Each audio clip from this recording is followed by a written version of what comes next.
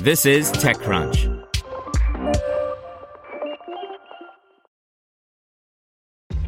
This episode is brought to you by ShipStation. You know, some things take a lot of work, like sending little robots to far-off distant planets. And just as that's challenging, so too is running a successful e-commerce business, especially when there's so much to do. So I want to introduce you all to ShipStation. Now, I love using ShipStation because of its easy-to-use dashboard, which makes managing orders and printing labels a breeze and super smooth. Oh, and the customer service is just out of this world.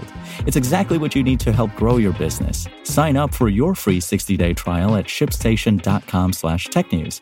That's shipstation.com/technews. Brought to you by Remarkably Remote, a new daily microcast from the experts at GoToMeeting, all about making work from home work for you. Find Remarkably Remote on smart speakers, subscribe on your favorite podcasting app, or listen at gotomeeting.com/tips. That's gotomeeting.com/tips. Substack offers $100,000 in grants for independent writers. By Anthony Ha. Substack is taking several steps to support the writers and publications using its newsletter platform. After all, just as writers and newsrooms are starting to build real businesses on Substack, the COVID-19 pandemic is dealing a huge financial blow to the media industry.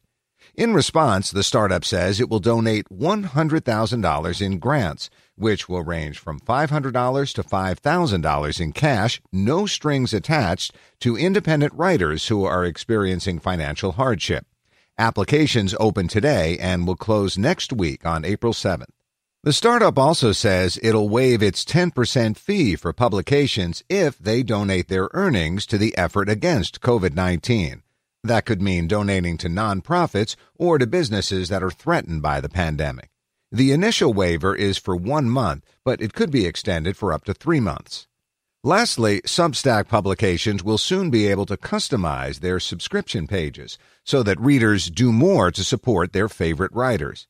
For example, a publication could add a Super Supporters option that allows subscribers to pay even more than an annual subscription price.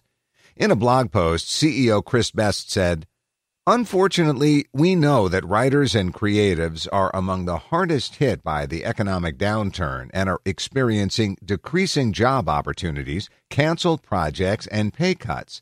Yet, while advertising budgets get slashed, readers are more eager than ever to directly support the creators they care about because they believe, like we do, that journalism and the arts are more necessary than ever in times of crisis." Want to learn how you can make smarter decisions with your money? Well, I've got the podcast for you. I'm Sean Piles, and I host NerdWallet's Smart Money Podcast.